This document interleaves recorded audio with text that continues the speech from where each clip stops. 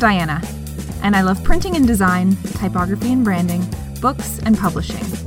I've traveled the world learning about trends to share with my students and with my readers. But I haven't forgotten where I started, writing papers about paper on paper. And now I've created a podcast to share what I know with you. So let's talk paper scissors.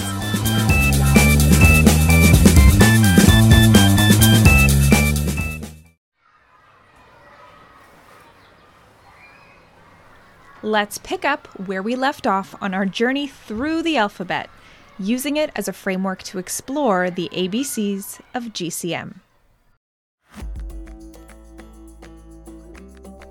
S is for saddle stitch. A fancy term for industrial stapling, saddle stitching gets its name from the way paper looks as it travels along the machine. Books are made up of groupings of pages called signatures that are brought together in binding equipment. Perfect binding and saddle stitching are two of the most common bookbinding techniques. In the case of small booklets destined for the saddle stitcher, folded signatures are loaded into what are called hoppers. Each signature gets its own hopper, its own cozy spot to hang out before meeting the rest of the signatures in the book. When all the signatures are loaded into the hoppers and ready to be assembled, the first hopper spits out the signature onto a long, narrow conveyor, and the paper looks like a saddle sitting on a horse. The conveyor is like the horse itself, you see. As the signature moves along the conveyor and passes by the next hopper, the next signature in sequence drops down on top of the first, like two saddles now stacked on top of one another. The growing booklet moves down the line, adding each signature in succession until finally the cover is placed on top. A large coil of metal wire then pierces the spine of the book in maybe 2 or 3 places. The book is trimmed down on 3 sides to its final size with something called a 3-knife trimmer, which is basically a huge, scary chopping knife that cuts through paper like a hot knife through butter.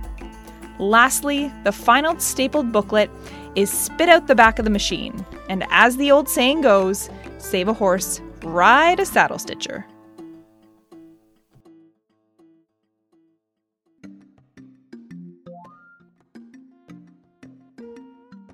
T is for trim size. Trim size is simply the final size of a printed document.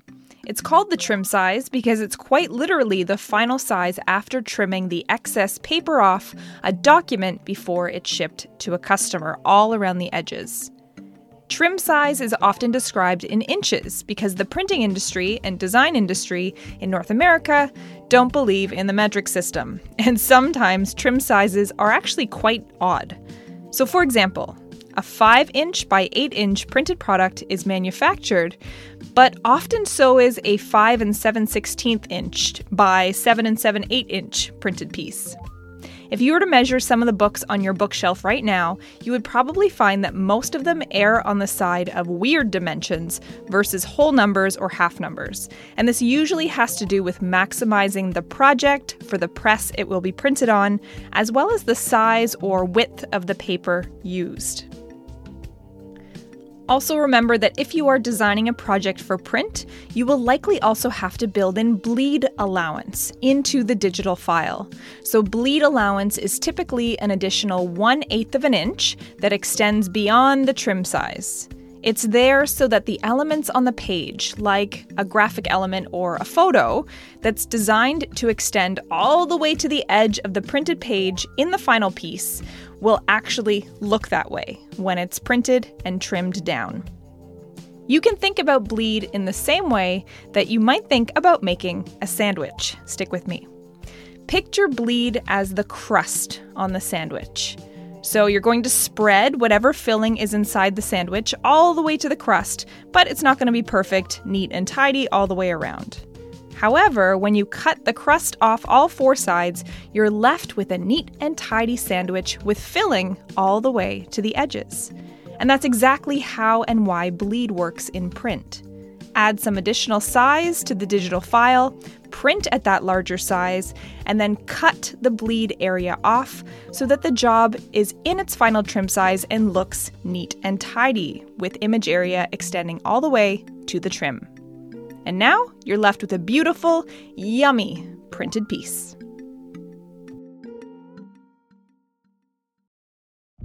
U is for UV coating.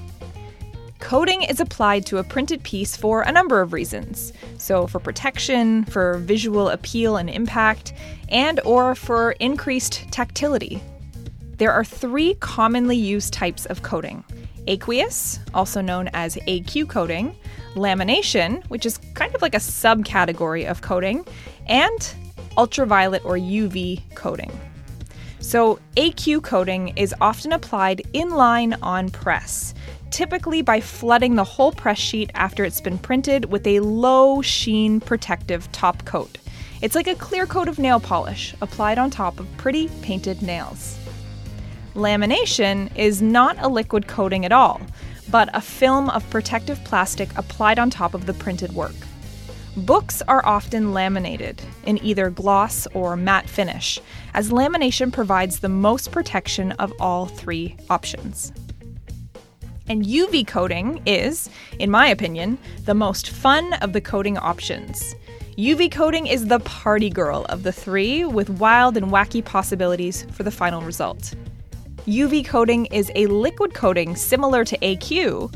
However, it's formulated to dry instantly when hit with UV light. This provides the opportunity to apply UV coating to only a specific place or places on the design. So for example, to the title of a book, or creating a realistic kind of wet look on packaging. So this opens up a world of possibility to the visual impact and increased tactility, activating both visual and touch sensory experiences. UV coating is similar to getting your nails painted at the salon that uses UV curable polish, and then instantly, when you put your fingers under, they dry under UV light, if you're into that sort of thing. V is for virgin paper. Log made it through the wilderness. It was about to be chewed. Didn't know what a fourdrinier was until the pulp stewed. It was beat. Incomplete. It was sad. Optical brighteners made it blue, but you made it peel. Yeah, you rolled onto the reel, calendared and new. Like a virgin paper, touched for the very first time. Like a virgin paper, feel the warm sheets or rewind. The paper making process is quite extraordinary. I had the opportunity to visit a paper mill when I was in Corner Brook, Newfoundland a number of years ago, and the entire operation is supersized. As I entered the building wearing full protective gear and climbed this tall industrial staircase, I saw the front end of the paper making process laid out before me. Massive logs were transported from the yard to wood chipping machines that looked like huge dryer drums right below me, churning and chewing up entire trees. The view was made way more dramatic by my vantage point, through metal grates below my feet as I walked across a long metal walkway, 2 stories above said ominous scene. Needless to say, I survived the experience, and I was forever grateful to the paper mill for giving me an insider's look. This mill produced virgin paper, which is paper produced with materials sourced entirely from natural resources, trees, versus sourced from recycled paper sources.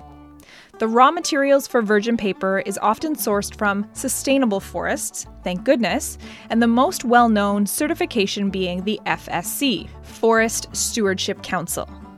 Others include the AFF, or Ancient Forest Friendly, and SFI, Sustainable Forestry Initiative.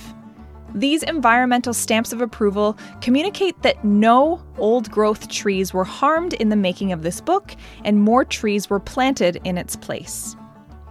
Paper with some amount of recycled content is another popular option that may contain recycled fibers from one of 2 categories: pre-consumer waste and post-consumer waste. Let me explain the difference. Pre-consumer waste means that paper or wood products contained in the paper did not reach the consumer before being recycled. So offcut wood chips from sawmills or huge bales of scrap offcuts from printing companies are shipped back to the paper manufacturer, repulped, and made into pre-consumer recycled paper. Post-consumer waste refers to the paper made with materials that have been used and then discarded by the consumer through a municipal recycling program, curbside pickup, and then it's shipped back and transformed into new paper. But no matter how eco-friendly we want to be as a society, we can't rely solely on 100% recycled paper all the time. Paper fibers break down each time they are recycled, and these fibers can only be recycled an equivalent of about 7 times before they become too short and too weak to use any longer. So unlike a material such as glass, which can be theoretically recycled forever and ever, paper must be virgin at some point in the process. W is for watermark. For many, the term watermark is synonymous with digital watermarks, so markings overlaid on top of creative works and other digital documents as protection from being used without permission. Stock photography sites are common examples. So these lightened watermarks, can be any size, shape, or imagery. Like many terms in the digital world that come from traditional communication, so think scroll or tablet, watermark is no different. In papermaking, watermarks are distinct areas of the sheet with greater translucency that come into full view when held up to the light, often a recycled symbol or a company logo, for example. Watermarks are also part of many countries' printed currency, stamps, and passports, helping to ensure enhanced security features that are difficult for forgers to replicate. So how are watermarks made? Well, they are impressed into the paper during the paper-making process, and their origins date back to Italy as early as the year 1282. More modern watermarks, so modern as in kind of 1826, are created using a metal embossed image that is impressed into the paper when it is still pulpy. This changes the thickness of the sheet in those specific areas, allowing for light to pass through more easily. So while digital watermarks can be created on the fly, paper watermarks are anything but spontaneous. X is for X height. In typography, the X height, also called the waistline, is defined as the height of the lowercase letters, from the baseline to the top of the lowercase letters, minus any ascenders. It's the height of the lowercase x, in other words. So curved lowercase letters, A, C, O, etc., tend to be a smidgen taller than the X height as their rounded tops overshoot the X height slightly to provide the same visual proportions as their straight-edged lowercase counterparts. Typically, the larger the X height, the more readable a typeface. However, like most instances in typography and in life, a fine balance is best. The Goldilocks principle should be taken into consideration. Not too big, not too small, just right. A medium sitting X height means that the letter forms will be recognizable and understandable for most readers reading the text. This is an important attribute for accessibility considerations and choosing letter forms that will be quickly recognized by most individuals. Mama Bear knows best.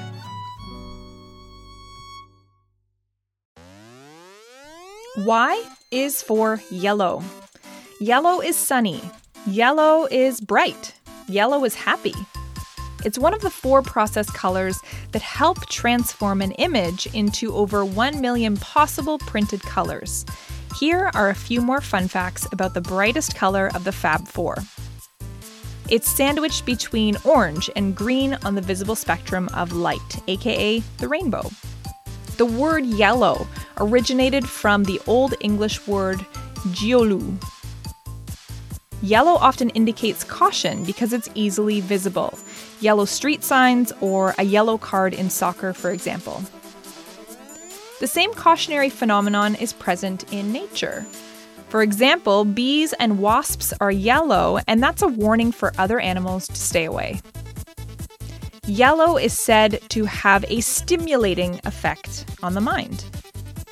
And yellow is a theme in many popular songs.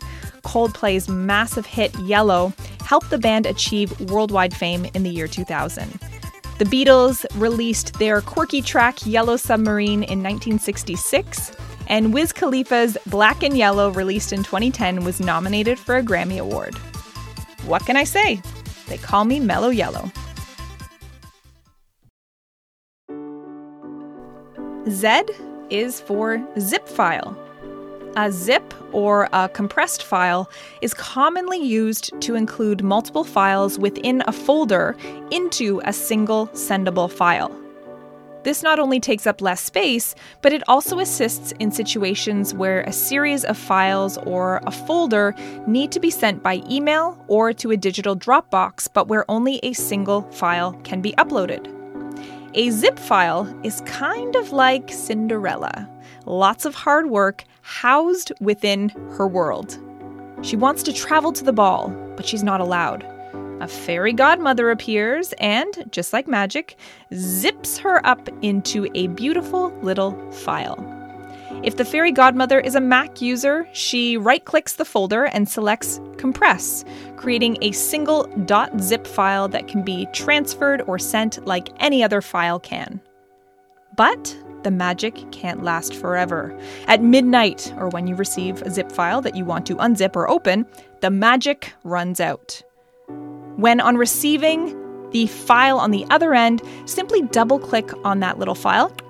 Just like Cinderella, it turns back into a working folder of files. If the story teaches us anything, it's that one day her prince will come.